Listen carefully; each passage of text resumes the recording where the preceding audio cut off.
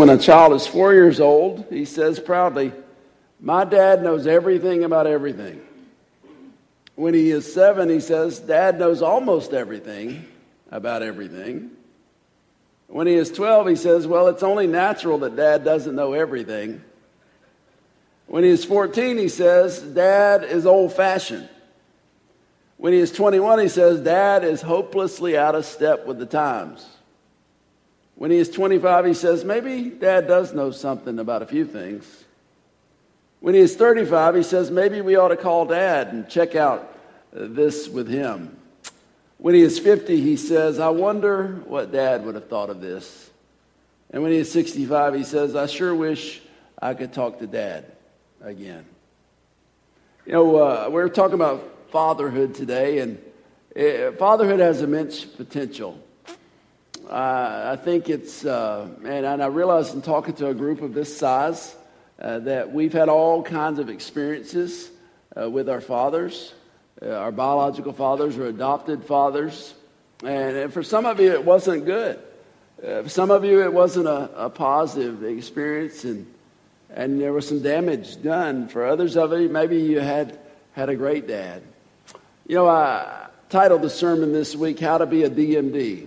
And you might be thinking, what in the world is that? Well, I can't read the initials WMD ever again without thinking of what they came to mean in the early 2000s, when it was rumored that Iraq was building weapons of mass destruction. Maybe I should have called this sermon, "What kind of DMD are you if you're a father?" See, I believe you can be either a difference-making dad or you can be destruction-making dad. And what makes the difference? What determines which one will be? I think it's our model. I think it's our truth that we parent by.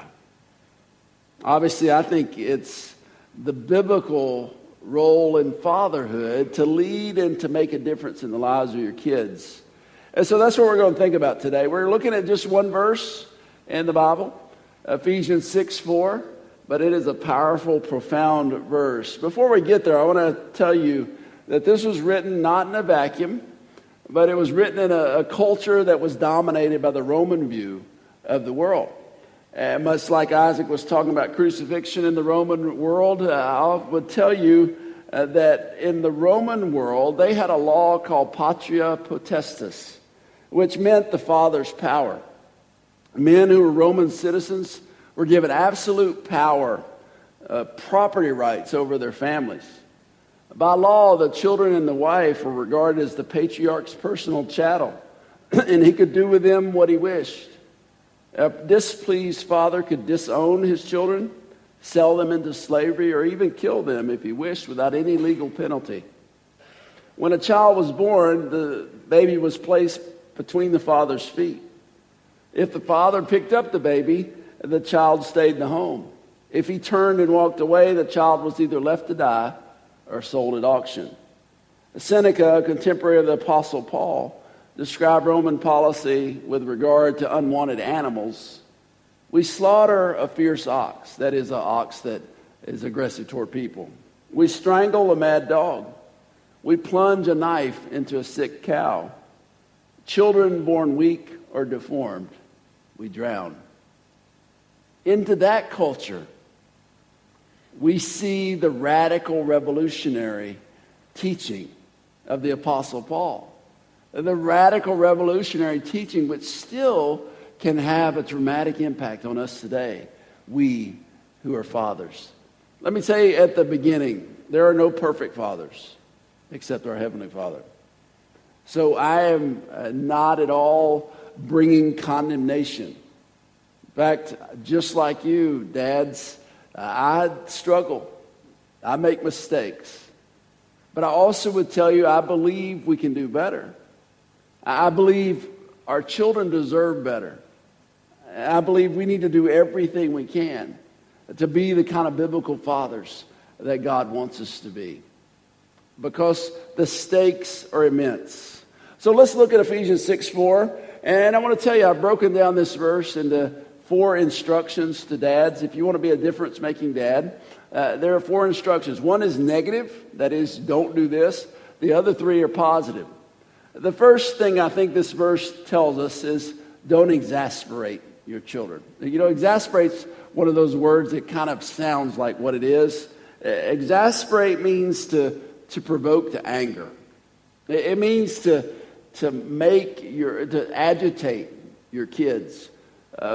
Ephesians 6:4 says, "Fathers, do not exasperate your children. Instead, bring them up in the training and instruction of the Lord." Don't purposefully make them angry. Don't purposefully stir them up. And we then perhaps need some understanding, some instruction about how do we do that. As I think about parenting, as I've observed and learned through the years, I can identify 4 ways that we can exasperate our kids. These are things you don't want to do. First, I think we can exasperate our kids by inconsistency. Inconsistency. I believe, as I've watched many kids, including 4 of my own, grow up, I believe that kids really desire structure. Even if they don't act like it, even if as they get into the preteen and teen years, they say, "I don't want a curfew," I think they want that structure. And even more, they want it consistently applied. That is, it doesn't change with the mood of the parents. In our culture today, this is increasingly frowned upon. And it especially requires you to have some values, you to have some objective truth that you rest and build your structure in. What do I mean by that? We live in a culture where relativism has run rampant. What is relativism? You believe what you believe, and I'll believe what I believe. And even more, since it's relative, I may come to the point where I believe something different because it's all relative. The truth of God's word, God's principles, don't change. And I believe God wants to grow us in Christ, dads. And by the way, this is purposely, I think, specifically written to fathers. You know, I think the principles can apply and be used by moms as well that I'm sharing today, but I think it's purposefully written to fathers because fathers, we so often get our self-worth, we get tied up in thinking about what we do for a living. We identify by the productive behavior, our jobs, our careers, and then we don't prioritize our kids. It's been a challenge for my kids because if that happens with me, they're like second to the church, to God's work. And so I've always tried to show them that. I don't think I've always succeeded, but it's something for us dads to hear that we have a choice and we need to make sure our kids understand that we are being consistent in our values. We're being consistent in the truth that we stand in, that it doesn't change depending on how we feel about that today. The behaviors we expect from our kids, the attitudes we expect from our kids are consistent with God's teaching, with God's values. Inconsistency will drive you crazy. You think about it. It drives you crazy if you have inconsistent behavior from people around you, your boss, your employees, your parents, your children. So we don't want to do that, dads, with our kids. We want to be as consistent, as steadfast as we can. Secondly, I think you can exasperate your kids by what I call helicoptering. Helicoptering. And helicoptering, it becomes a problem, especially as our kids get older. Before I came here in 2006 to be the minister here, senior minister, I was the vice president down at Atlanta Christian College, which is now Point University. And we used to see this happen as I was over student development. We'd have folks come in to bring their kids to college, 18, 19, 20-year-olds, and we would have inevitably a few parents that wanted to be involved in every decision. They wanted to figure out and to control their kids and their roommates. But the problem is there's a federal law, which is we shorten into the acronym FERPA, FERPA means that college officials have to interact with the student if they're of age, if they're 18, and we only can talk to the parents about different lifestyle decisions that the students make, their room and their board. We can only talk to them if the student gives us permission. So we would have, every once in a while, I'd have these agitated parents who wanted to be involved and make the decision in their kids' life, and the kids hadn't signed their rights, so I couldn't talk to them. Helicoptering, it's being overprotective. It's not understanding as our kids get older. I think we have to move in our role from maybe starting out as an authoritarian. When your kids are little, yes, you do need to protect them. They're not equipped, they don't have the intelligence to make all the decisions, to think about the future and make the decisions that are in their best interest. But as they grow, I think we have to move from the authoritarian to more of a coach, and then more of an advisor. And ultimately, our goal is for our kids to be godly and developed in the point where we can come alongside and be more like friends than parents. That's the goal, and I think if we give in to that urge, maybe some of us it's more prevailing than others. If we give in to that urge to overly protect, to helicopter over our kids and make all the decisions for them, if we do that, it will eventually exasperate them. It'll eventually drive them crazy. Now, what happens when kids get exasperated? What happens when you provoke your kids to anger over and over? They become bitter. They rebel. They perhaps even leave home, or the relationship becomes estranged. We don't want to do that. Don't helicopter your children, Dad. It will exasperate them. The third, I would say, you can exasperate your children if you play favorites. Favoritism will exasperate your kids. That is a difficult thing for us sometimes, especially if you have more than one child. They have different personalities. It's amazing how they grow up in the same house, but because of their genetic makeup, because maybe their birth order has something to do with it, but the kids can be very different and grew up in the same house with the same parents. When that happens, you're naturally going to connect. You're going to relate to some children's personalities more than others. But friends, don't make the mistake of playing favorites. We can see that in the biblical story of Isaac and Rebekah. Isaac and Rebekah had twin sons. By the way, I saw a story in the paper today, the Kansas City paper, of a couple in Kansas City that has 3 sets of twins under the age of 2 and under. Can you imagine the diapers? Can you imagine? Oh my goodness, I'd have to bring like 5 people in to help with that, right? I mean, I think 4 kids is the perfect number for us because we each had 2 hands. You know, that's 2 times 2. Twins. So we have Isaac and Rebekah. They're blessed with Esau and Jacob. Esau and Jacob, it says that Isaac favored Esau and Rebekah favored Jacob. And we see that from that, these 2 twin brothers became bitter enemies because of the favoritism of their parents, because they treated them differently. As I say, you click with different personalities more than others, but you sure can equally love your kids. You sure can give them equal attention. You can, I think, refrain from being impartial if it becomes a priority. You can love them just as much. You relate to them differently, but you can love each of them just as much. And even more, it's important to do that. It's vital to do that so they don't become exasperated.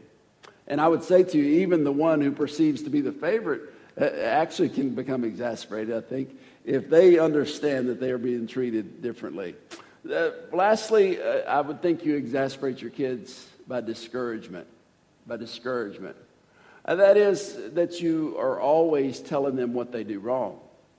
You're always picking at what they don't get right instead of ever complimenting, ever praising them for the things they do. A Christian author named Haim Ginott wrote this: "A child learns what he lives. If he lives with constant criticism, he does not learn responsibility. He learns to condemn himself and to find fault with others. He learns to doubt his own judgment, to disparage his own ability, and to distrust others. And above all, he learns to live with a continual expectation of impending doom. Basically, I'd paraphrase that to say this. If we always are on about the negative, if we always are critical, that's all our kids hear, then they're going to develop a negative view of the world around them and a negative self-image. All of us, I think, need positive affirmation. Some of us more than others. If you're familiar with the book, 5 Love Languages, one of the love languages is words of affirmation. Those kids need it even more. I've heard it said, and it's probably about right, you should say 5 positive things to someone for every negative thing you say. And listen, all of us can do better with this. I bring not today words of condemnation, but I hope they are words of conviction. Because if a child, fathers, if you are constantly discouraging them, speaking critical words, it's going to lead to this exasperation, this bitterness, this frustration that we're talking about. The sister book, if you will, to Ephesians, Paul wrote both these letters from a Roman jail. If you study Ephesians, you also probably should study parallel to it a study of Colossians. There are a lot of verses that run parallel to each other. Colossians 3:21 kind of echoes this this teaching about discouragement. It says, fathers, do not embitter your children, or they will become discouraged. It says that's the result. They'll be discouraged, but I think it actually goes both ways. If you discourage them, they'll become bitter. If you constantly criticize, they'll rebel. They'll be exasperated. They'll be stirred up. They'll be provoked to anger. Let's not be guilty of that, dads. Then we turn the page to 3 positive teachings, 3 positive things we can do as we parent our kids, dads. First, it says, do nurture your children. Do nurture your children. Now, our verse said, fathers, do not exasperate your children. Instead, bring them up in the training and instruction of the Lord. When I'm talking about nurture, I'm talking about bring them up. You might not know this, but if you look in Ephesians 5:29 and you look at Ephesians 6:4, the same Greek word is there in both verses. But the context is a little different. In fact, it might seem totally different. In Ephesians 5:29, we talked about this last week. After all, no one ever hated their own body, but they feed and care. That is the word in Greek, ektrefi. Ektrefi, they feed and care for their body just as Christ does the church. In English, it means to nurture. And then Ephesians 6:4 says, instead bring them up. It's ektrefi. What does that mean? It does not mean, husbands, don't hear me saying this. It does not mean you're to raise your wife. That's not what I'm saying. But it does mean just as you need to look out for, just as you need to physically and spiritually and emotionally nurture your wife, so also as you have kids, you need to physically and spiritually and emotionally nurture them. It doesn't come natural to a lot of men. After all, we're more steel than velvet. We're more about what gets done than how we feel. But it's needed just the same. This nurturing, this ability to express gentleness with your actions and with your words, with your children, vital. Nurture them. Help them to grow. Help them to grow up. And the positive is they will develop a healthy self-esteem. They'll be able to express, especially if you're raising boys, they'll be able to express that for their wives and their kids as they grow up. The opposite is also true. If we don't do these things, if we don't nurture them, then it can lead to a rupture in relationship. It can lead to disgrace. Thirdly, I think the third instruction to us as fathers, The third instruction to us to be biblical fathers that make a difference in the lives of our kids is do discipline your children. Do discipline your children. Our verse said, fathers, do not exasperate your children. Instead, bring them up in the training. Training actually means discipline. As Christians, we want to become disciples of Jesus. You see there the same root, discipline, disciple. Well, how do you become a disciple? You put into practice the spiritual disciplines. You train in godliness. Those are all synonymous. And so when we're talking about training, we're talking about disciplining our kids. But make no mistake, there's a difference between discipline and punishment. Both happen sometime in the home. One is greatly preferred over the other. What do I mean by that? The purpose of punishment is to bring a penalty. The purpose of punishment is to cause shame to that person. Whereas discipline is, the purpose of it is to help them look forward, to shape them for the future to be more godly.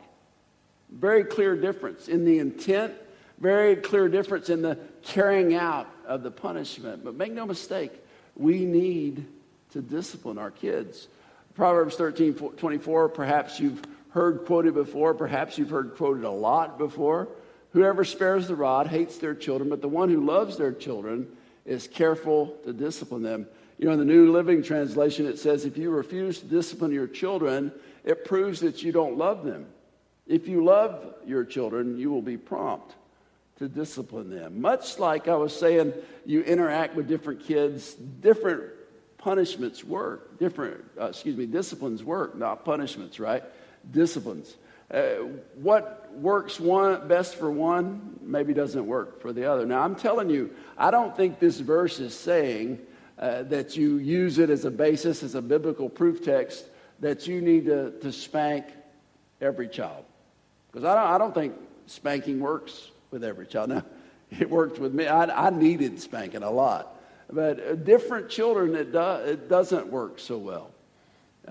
You have to figure out, I think, what motivates a child. For some of them, maybe taking their allowance works really well, where spanking wouldn't be such a positive result.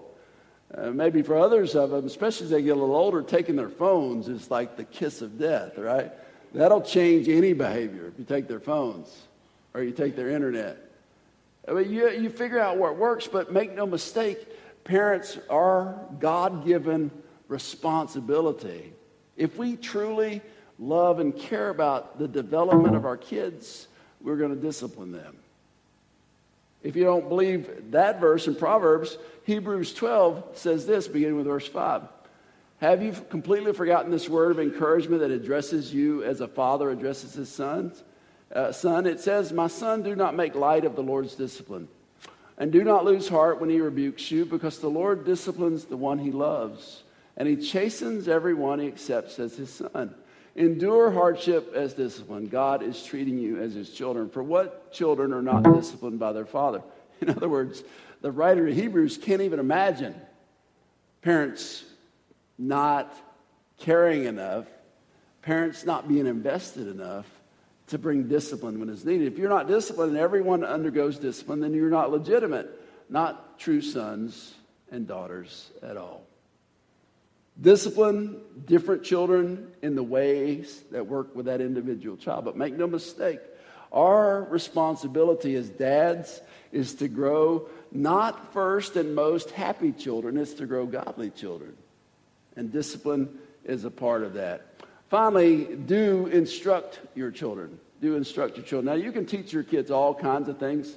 In the worship room today before the first service, we were talking about, somehow this question came up. I don't know how it came up. What do you call a group of squirrels? Not a second grade classroom. What do you call a group of squirrels? It's a scurry. Isaac asked his phone, and that's what it said. A scurry of squirrels. Now, you know that, right? What are you going to do with it? You don't need to teach your kids that, right? But the modifier here is absolutely essential. Fathers, do not exasperate your children. Instead, bring them up in the training and instruction of whom? Of the Lord. It is absolutely vital for us to take up that spiritual coaching, that spiritual modeling role. Absolutely vital. You know, several years ago I read a study of the kids who grew up with an active love for the Lord, a passionate love for the Lord themselves.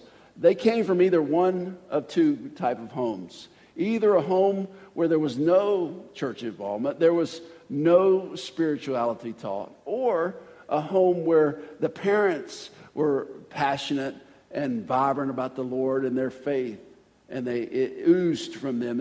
You could see it in the way they lived out their lives. They did not come from homes that were kind of apathetic, kind of, we'll go to church and talk about the Lord every once in a while. It's a vital insight for us to get, fathers, that our kids, they need to see our love, our priority for the Lord, as well as be taught verbally our love, our priority for the Lord. It is absolutely crucial that we let the Holy Spirit lead us as we father, that we have an ongoing, growing relationship with the Lord ourselves. You know, the very last verse of the Old Testament is Malachi 4:6. In it, Malachi writes and prophesies that John the Baptist will come, and it turned out to be in about 400 years. John the Baptist will come, and he will do this. He will turn the hearts of the parents to their children, and the hearts of the children to their parents. You know, Luke 1:17 echoes this verse, and it says, instead of he will turn the hearts of the parents to the children, it says they will have a mind they will devote themselves to righteousness again. That is, having a relationship with the Lord. But I find great hope in this verse. Fathers, you perhaps hear today that there are things you need to change. I think it starts with your own personal walk with the Lord, and then turning your hearts to your kids. Maybe you've been thinking about the things you messed up. Turn your hearts to the kids. Every day is a new day. Yes, maybe you've made mistakes. I've made mistakes. But turn your hearts, prioritize your kids, prioritize your walk with the Lord, and it can greatly improve. You still can have that kind of powerful relationship.